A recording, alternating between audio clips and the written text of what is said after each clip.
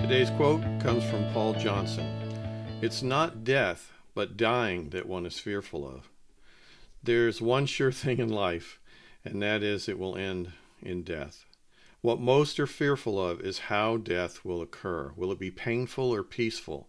Will it be drawn out or quick? Will we be ready or caught by surprise? These are all questions we increasingly wonder about the older we get. However, those of us that don't know Jesus Christ should be more concerned about what will happen after death than the process of dying itself. Hebrews 9:27, and just as it is appointed for man to die once, and after that comes judgment. God bless you as you serve him.